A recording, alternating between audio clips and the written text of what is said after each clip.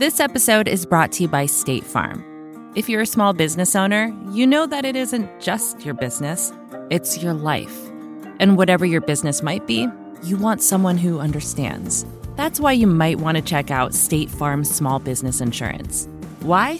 Because State Farm agents are small business owners too, living and working in your community. That means they know what it takes to help you personalize your policies for your small business needs. Like a good neighbor, State Farm is there. Talk to your local agent today. Support for this show comes from Slack. You're a growing business and you can't afford to slow down. If anything, you could probably use a few more hours in the day. That's why the most successful growing businesses are working together in Slack.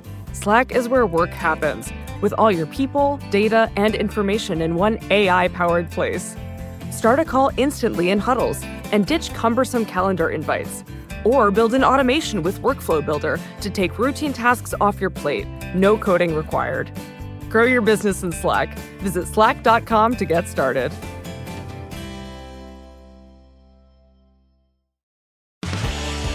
Welcome to Recode Media with Peter Kafka. That is me. How are you? I hope you're well. I'm fine. I'm COVID fine. It's a phrase I have stolen from someone and now going to try to make my own. So don't tell anyone. I think this is a very good show. It's an interview with Pablo Torre from ESPN. We talked about sports, obviously, and the pandemic, obviously, and politics, obviously, because that's what you do. We also talk about why he's not a lawyer and what it means for him to be a first-generation Filipino-American who's on TV. But first, I want to travel back in time to last month when I interviewed Alex Lieberman. He's the CEO of Morning Brew. Also a very good chat, I think. We talked about how he built this newsletter business 5 years ago, starting at college, how it's boomed since then, and his plans for the future. And then at one point, I got to this part of the discussion. Are you going to tell me that you've raised a pile of money in the next 6 months? No. Because? No, because we luckily don't have to. What Lieberman didn't say was that he and his partner, Alex Reif, weren't raising money because they were in the process of selling the company, which is what I reported last night. They're selling it to Business Insider. The deal could value the company at $75 million. Whatever the number works out to be, it's a lot of money for two guys who barely raised any investment capital. So they're going to make a lot of money. It's a great deal for them. It's a great story. Congrats. Not to get too navel-gazy, but it does underline something I've been thinking about for a while. There are limits to interviews like this. I take them very seriously. I also enjoy them, I think you can tell. I think you guys like hearing them. When we present them with sort of all the ums and ahs and buts. Sometimes I have to remind the editors to leave in the awkward pauses there so you can hear the whole thing, you get the full context, because I do consider this stuff journalism. But it doesn't always mean you're getting the full story, just like you might not tell someone the full story when they ask how you're doing. Sometimes I'm not asking the right question, or maybe just the guest isn't being forthcoming. I'm thinking recently of a CEO who I had on, and I asked him, "Are you selling your company?" He said, "No, we're not selling the company." It turns out his banker's out there trying to sell the company. I think that deal is going to close pretty soon. So it's really just a navel-gazing footnote I'm making here to just keep in mind that someone might say something here that maybe isn't the full truth. Could be a flat-out lie. I try to get as much truth out of them as I can here. But I guess this is just sort of my FDA warning that not all contents of this interview may be 100% truthful. Okay, here is what I hope is a mostly truthful interview with Pablo Torre from ESPN. I'm here with Pablo Torre from ESPN. Welcome, Pablo. Thank you, Peter. How are you doing, man? It's a hectic day, and I guess that's going to be standard operations for, I guess, the rest of my life, but certainly the rest of this year. How are you? Same. Very hectic. I'm standing inside of my recording closet. You're catching me between sessions, so I feel the chaos that you feel. I can see some laundry blowing in the wind there. Yes. I've got the same setup. I should formally introduce you as the host of ESPN Daily, a daily podcast about sports. As you might imagine, you're also all over ESPN, back and forth on various shows.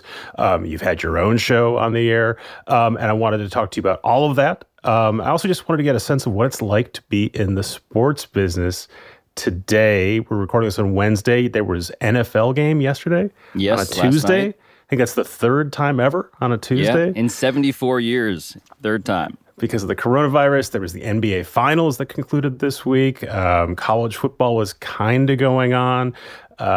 Baseball playoffs are going on. Apparently, the NHL playoffs concluded recently. I did not watch those. we were waiting since all sports, as we all know, shut down in March and sort of started to come online in fits and starts over the summer, and now they all sort of showed up at once. What's it like to be in the sports business when everything comes online and there's literally too much to cover and talk about and write about? Yeah, to betray, I think, my increasing age, there is this like I Love Lucy dynamic. I'm feeding on the chocolate on the conveyor line, and I am just stuffing it into my mouth as fast as I can without getting too sick. But it reminds me of this is an embarrassing way to start this podcast. It reminds me of that Darren Ravel tweet.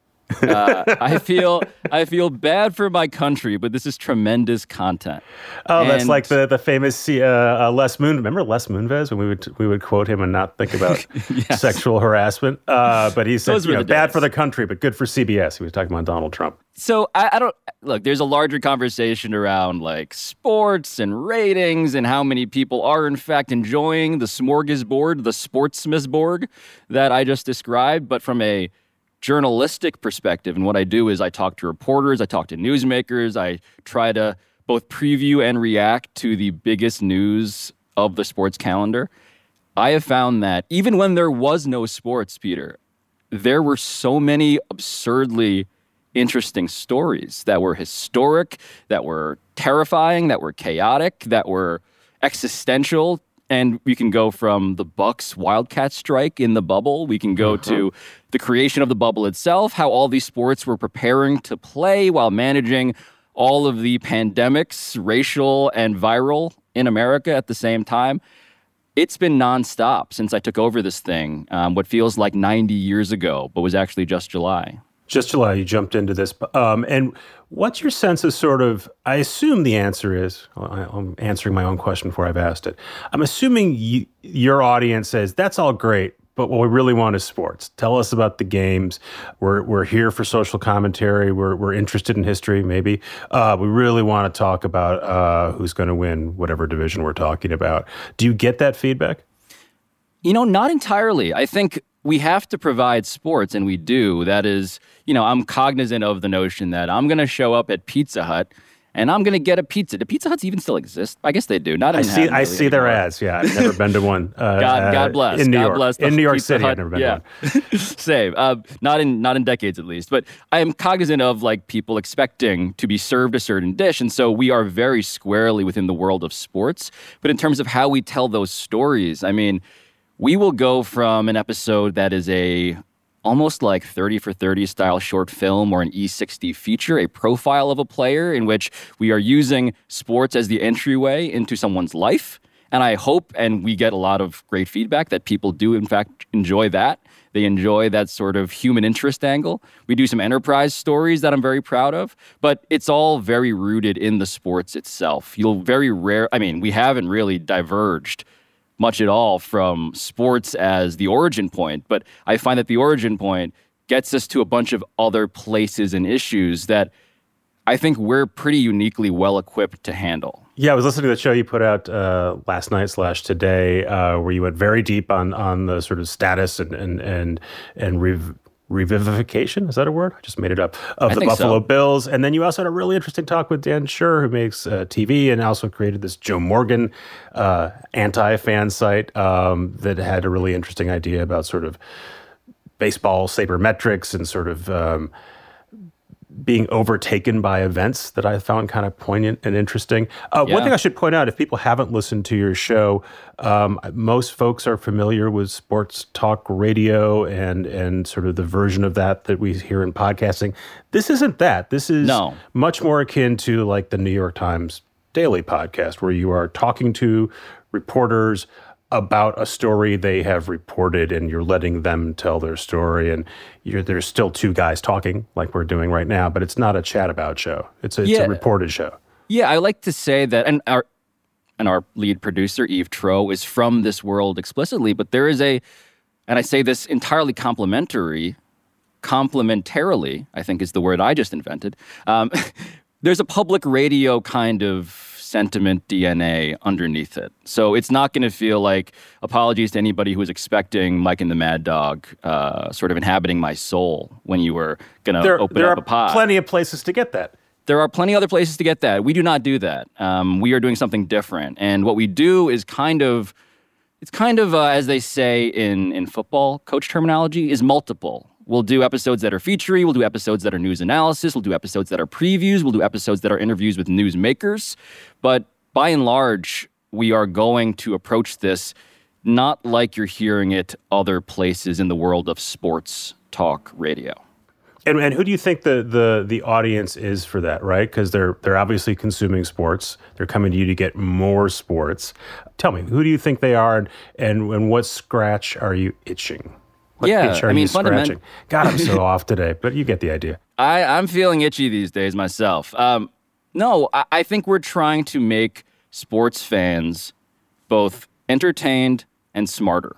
So if those are two things that you out there are interested in, we are the podcast for you. We are not going to do, sometimes, we're not going to do the most obvious story just because I think that is, in fact, duplicative. And that's redundant given the many other options out there. But can we provide an angle, a sort of aperture onto a big story that you may not have expected? That's sort of the sweet spot that I want to find. And so the metaphor that I kind of use when explaining the podcast to people is that if we are going to give you broccoli, and you do broccoli, we're going to melt some cheese on it. We want this to feel good, but also be nutritious. We want it to feel like you're learning something, but also laughing and feeling emotions in the process. I mean, I've always been fascinated with the idea of sort of what ESPN in general does with sports coverage, right? There's the base, which is here's a game, you can watch it. Their origins are nightly highlights, way back when nightly highlights were a rare thing, and if you would only get your local markets thing. So if you were in Minnesota like I was,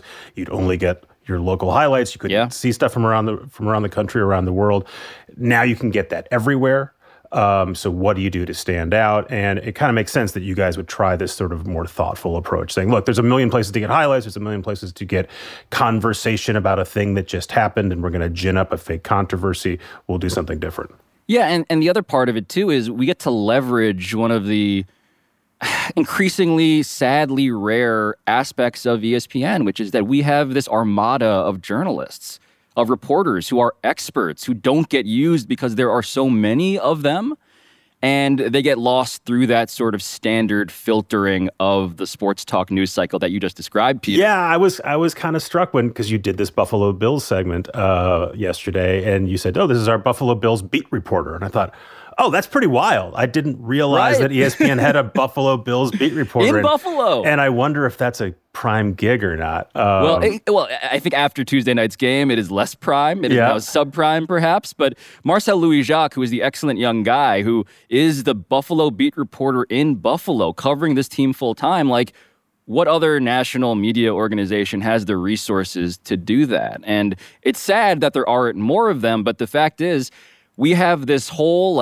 tree that I get to pluck fruit from every day. And these are people who sometimes I have not heard in the podcast format, let alone the format that we want to put them in, which is as much analytical as it is storytelling. So the idea that I get to basically very often parachute into the lives of all of these very busy journalists and say, hey, give me your best on the day that it is most relevant, and goodbye until the next time. I mean, that's this luxury that I don't underestimate either.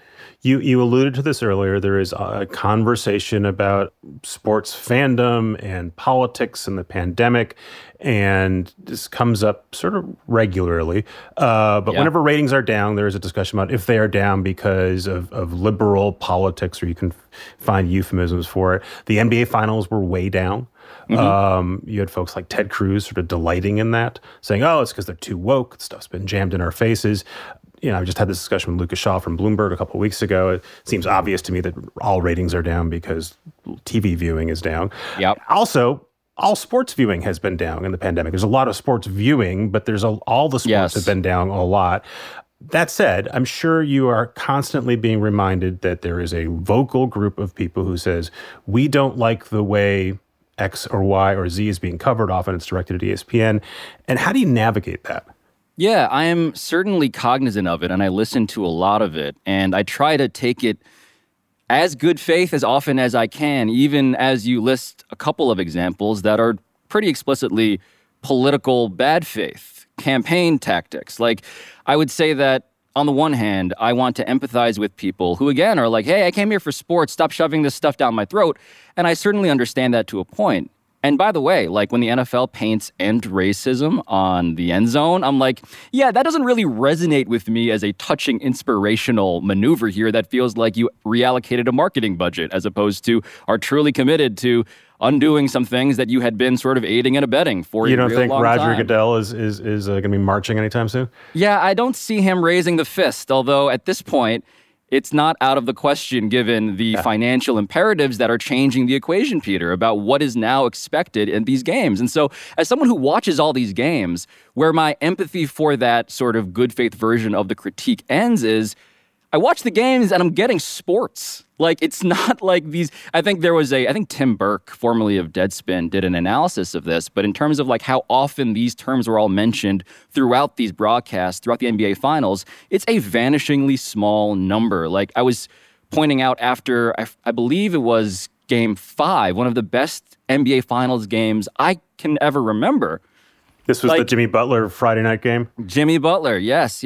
And it wasn't like Jimmy Butler at one point was like, you know what, I want to stop this game and talk to you about tax reform. Like, that's not happening. These guys are now swimming eyeballs deep in sports. Now, in terms of like the conversation around how much does it affect me and seep into what I do, I will confess to a certain personal frustration, and it's actually around this notion.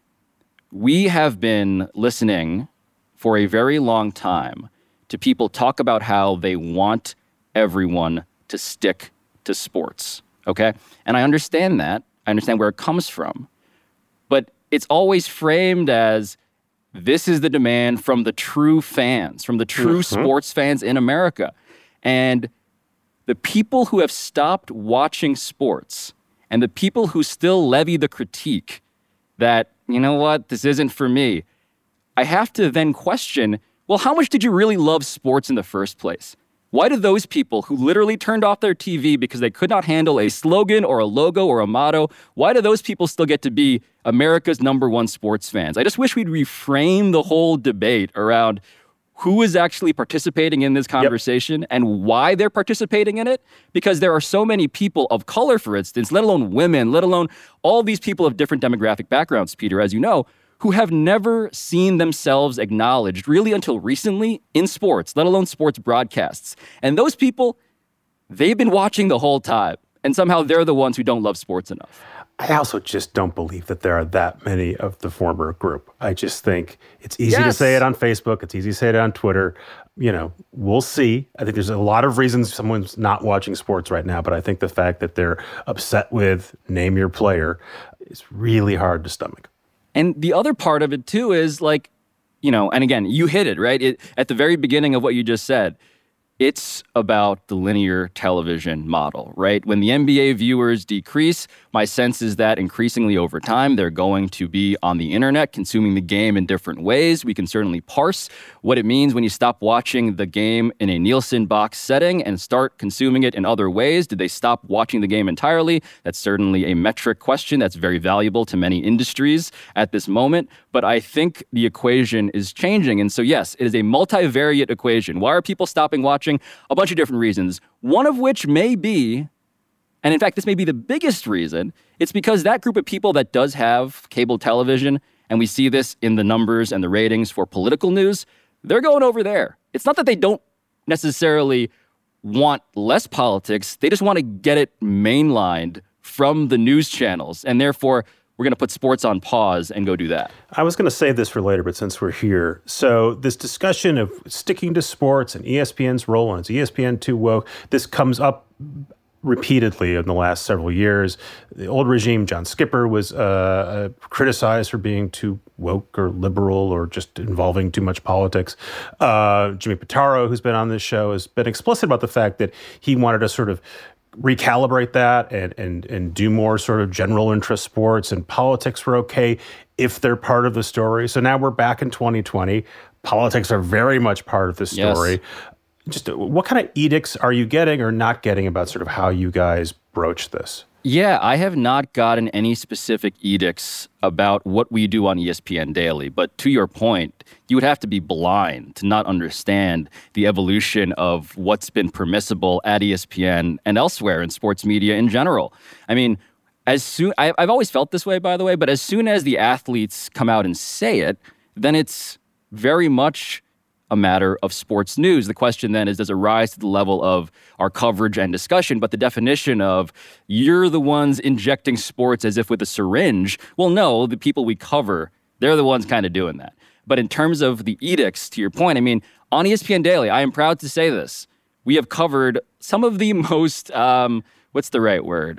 Theoretically radioactive subjects. We did a whole episode based on reporting about China and the Uyghurs and the NBA's moral conundrum in terms of being this league of social justice, but also being a league that has been complicit with the Chinese government. So we did an episode on that. No one said not to do it. It was something that spread far and wide, and I'm so grateful that we got the chance to do it, even though it jeopardized, theoretically, some business incentives. When we did the episode with Malika Andrews overnight in the NBA bubble during the Bucks Wildcats strike, and the NBA then started this cascade domino effect where literal live rights to games were themselves put on hold, again, jeopardizing the business.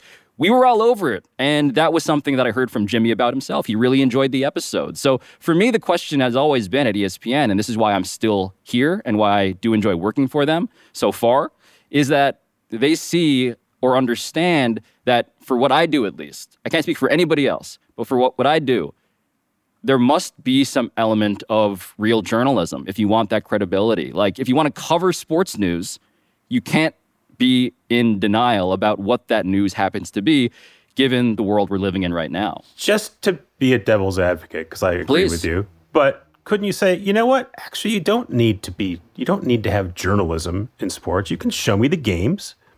Those are games. And then you can have people talking about the games. And it doesn't really matter if they're making stuff up or not. And there's a bunch of people probably at your network who don't really care what they're saying. They're just trying to create controversy and interest. It's entertainment. I don't expect if I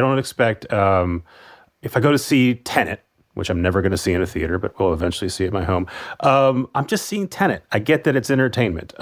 Why can't sports just be entertainment? Why does there have to be journalism in it? Yeah. I mean, that's a completely valid critique. And I am not naive to the notion that when you create the financial pie chart of sports media as a business, live rights, man. I mean, there's a reason why when I do a show like PTI or Around the Horn, if the Little League World Series is on that day, we're getting punted because live games, even the ones involving small children, those are the ones that are, in fact, the business that we do. But for me, and for ESPN, I think the decision is fundamentally, are we also a media company? Are we also a company that wants to make documentaries and cover games and provide consumers and fans of sports with something deeper beyond what you're getting on the game broadcast or even in the barbershop sort of conversations, which I love, by the way. I love the theater of it, all of that. I want to be entertaining no matter what. But in terms of, do you want more? Are you still a little bit more hungry? The bet is that fans are. And I totally understand also, though, that is a luxury that many media corporations, as margins shrink, it's going to be harder and harder to justify given that financial pie I just described for you. Boy, I hope you get to continue doing journalism. We're going to take a quick break. Going to hear from a sponsor that allows us to do this kind of journalism. We'll be right back. Support for this show comes from Sylvan Learning. As a parent, you want your child to have every opportunity. But giving them the tools they need to tackle every challenge, that takes a team. Now more than ever, educational support tailored exactly to what your child needs can make all the difference. That's why parents have trusted Sylvan Learning for 45 years as the ultimate teammate in their child's educational journey, instilling in them a love for learning and a passion for reaching the next level. And Sylvan's Insight Assessment can identify gaps in learning and areas that could be of concern for your child. It's a 360-degree view into your child's learning that you can't find anywhere else and helps ensure that your child didn't miss something in school that might put them at a disadvantage in the future. And right now, it's the best price of the year at $29. Go to sylvan29.com to learn more and get your child's assessment for only $29. That's SYLVAN29.com. Back here with Pablo Torre, still at ESPN. You said you like it here so far. How long have you been at ESPN? Man, I joined October 2012 as a senior writer for ESPN the magazine, RIP. So that has been it's been a pretty long good ride. So yeah, a good ride, but a ride. Yeah. You're 8 years in. Before that, you were at Sports Illustrated. Before that, you were at Harvard. Yes. Did a little asking around, a little reading. So you grew up in New York City. You go straight from Harvard to Sports Illustrated. Was the plan always, I want to be a sports journalist? God, no. No, I was a sports writer for the college newspaper for fun. And because I love sports and I've loved writing, and that was my extracurricular activity. But I wanted to be a lawyer, man. I took the LSAT twice. You wanted to be a lawyer, or you thought you should be a lawyer? Well, that's the existential question that I contemplated as I studied for the LSAT in a library for many, many months.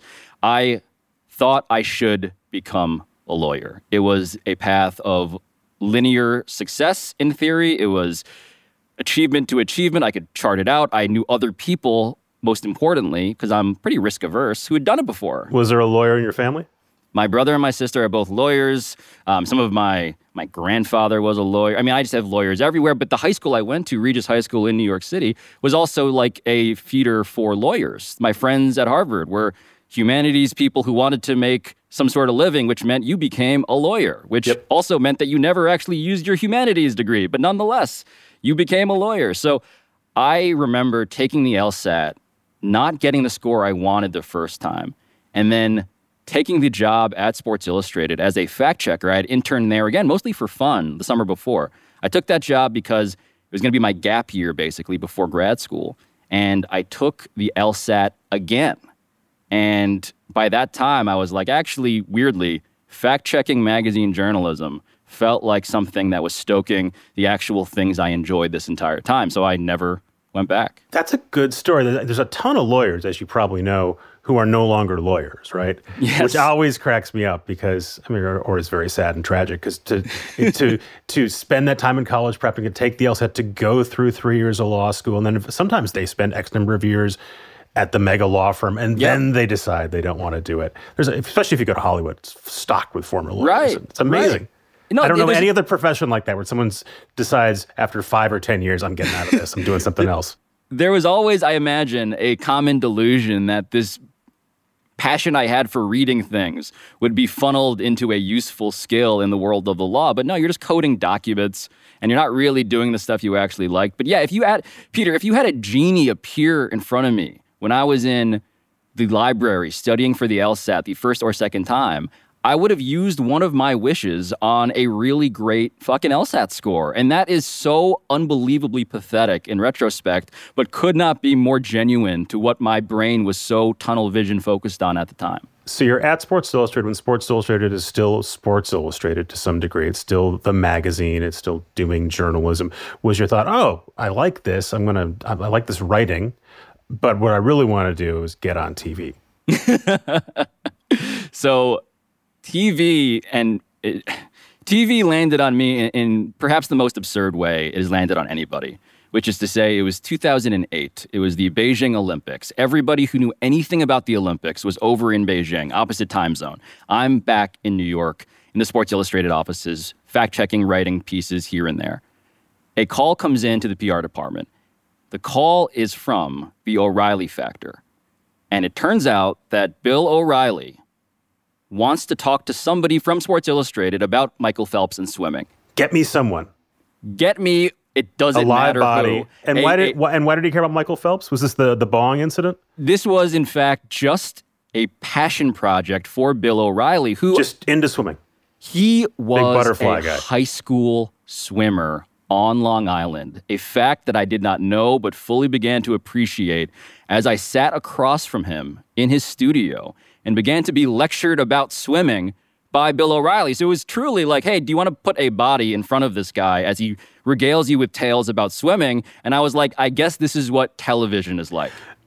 Dude, by the way, I mean, that's a great story, but you also bummed me out because I thought that was going to be a great anecdote I was going to ask you about, and you'd be surprised. You'd say, where did you hear that? And I'd say, I can't tell you. I got sources.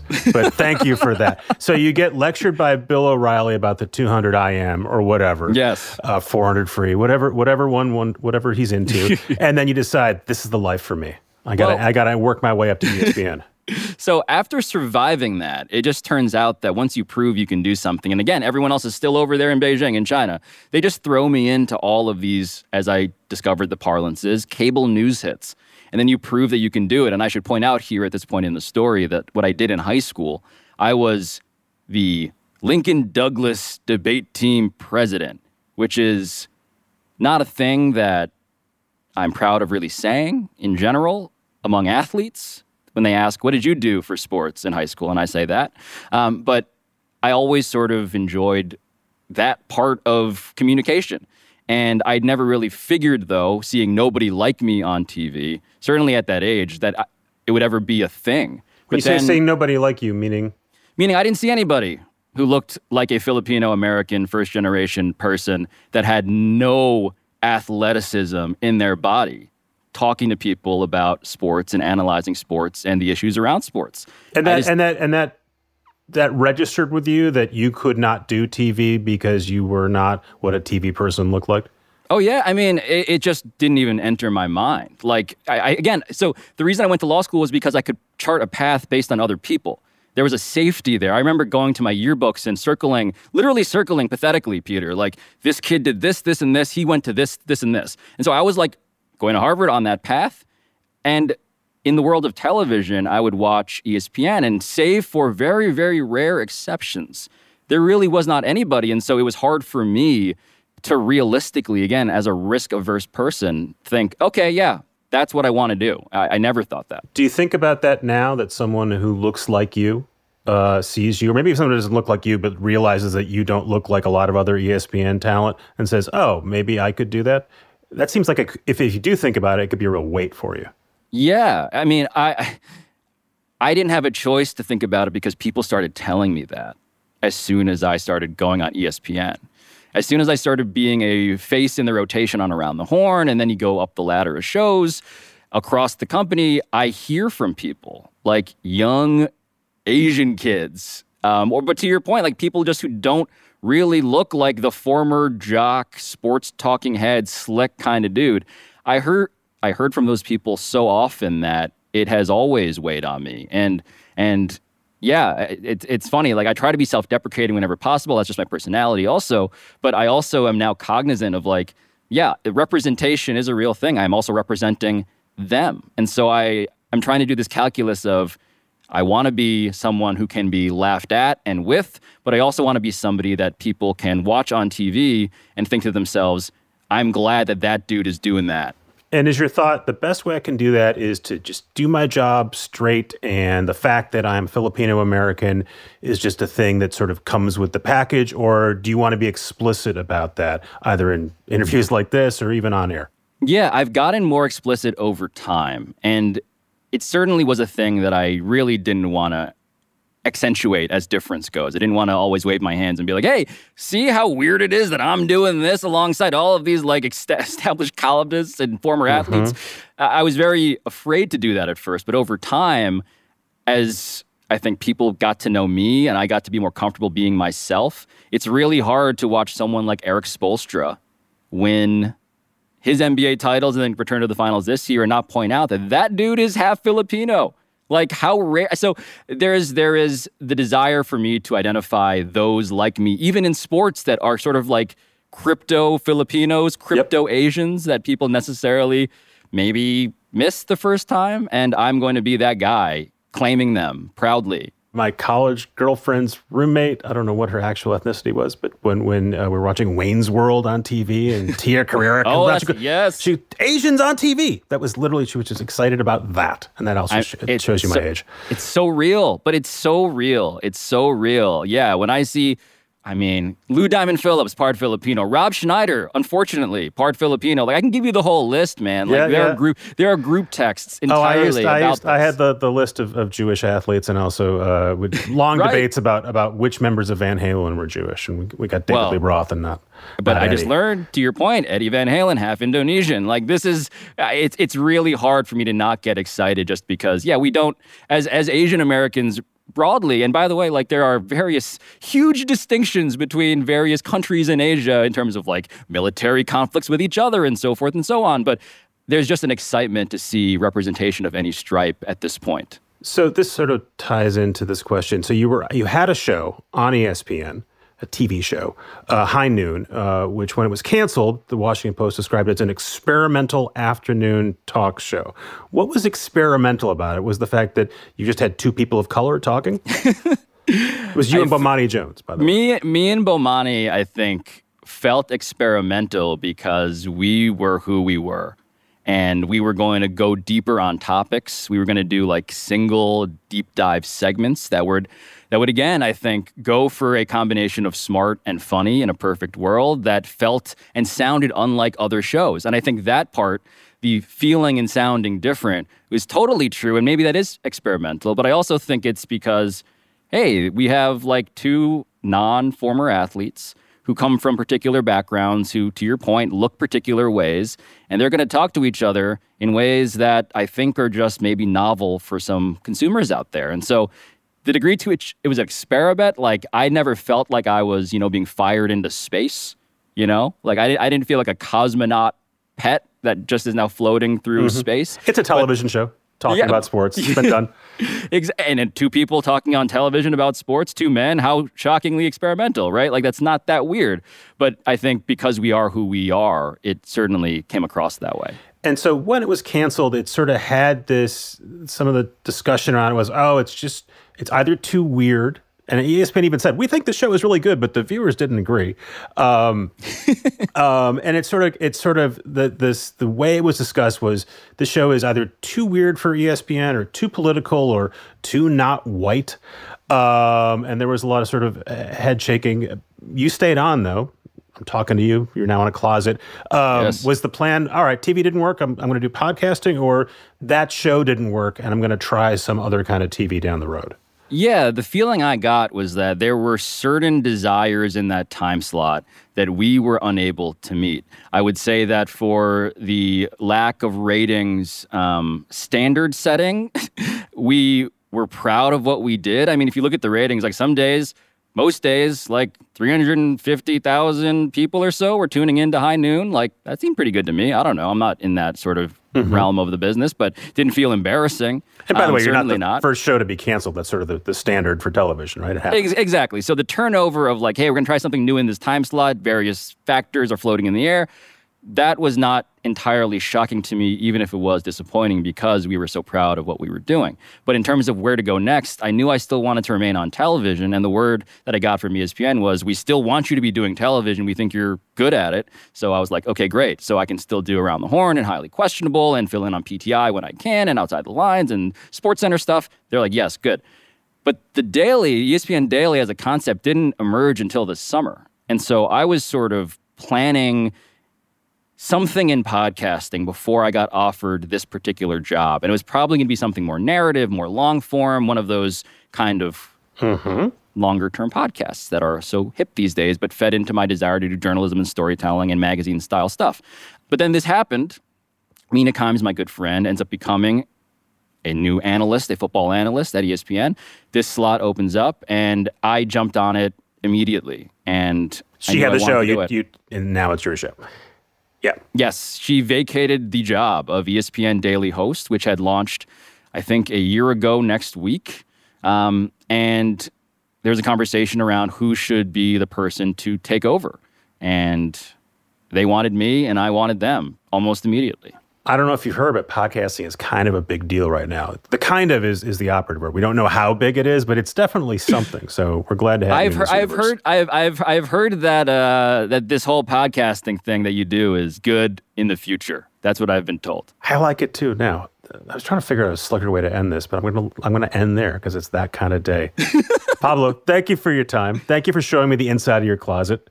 I really enjoyed your time. Peter, thank you so much for taking interest in whatever the hell I'm doing in this closet. Thanks again to Pablo Torre. I really enjoyed that one. Thanks again to Joel and Jelani, who edit this show and produce this show. Thanks to our sponsors who let us bring it to you for free, $0. We have yet to charge you a penny for this podcast. And thanks again to you guys for listening. All we ask, actually, is that you tell someone else about this show. And you do. So thank you. This is Recode Media. We'll be back next week.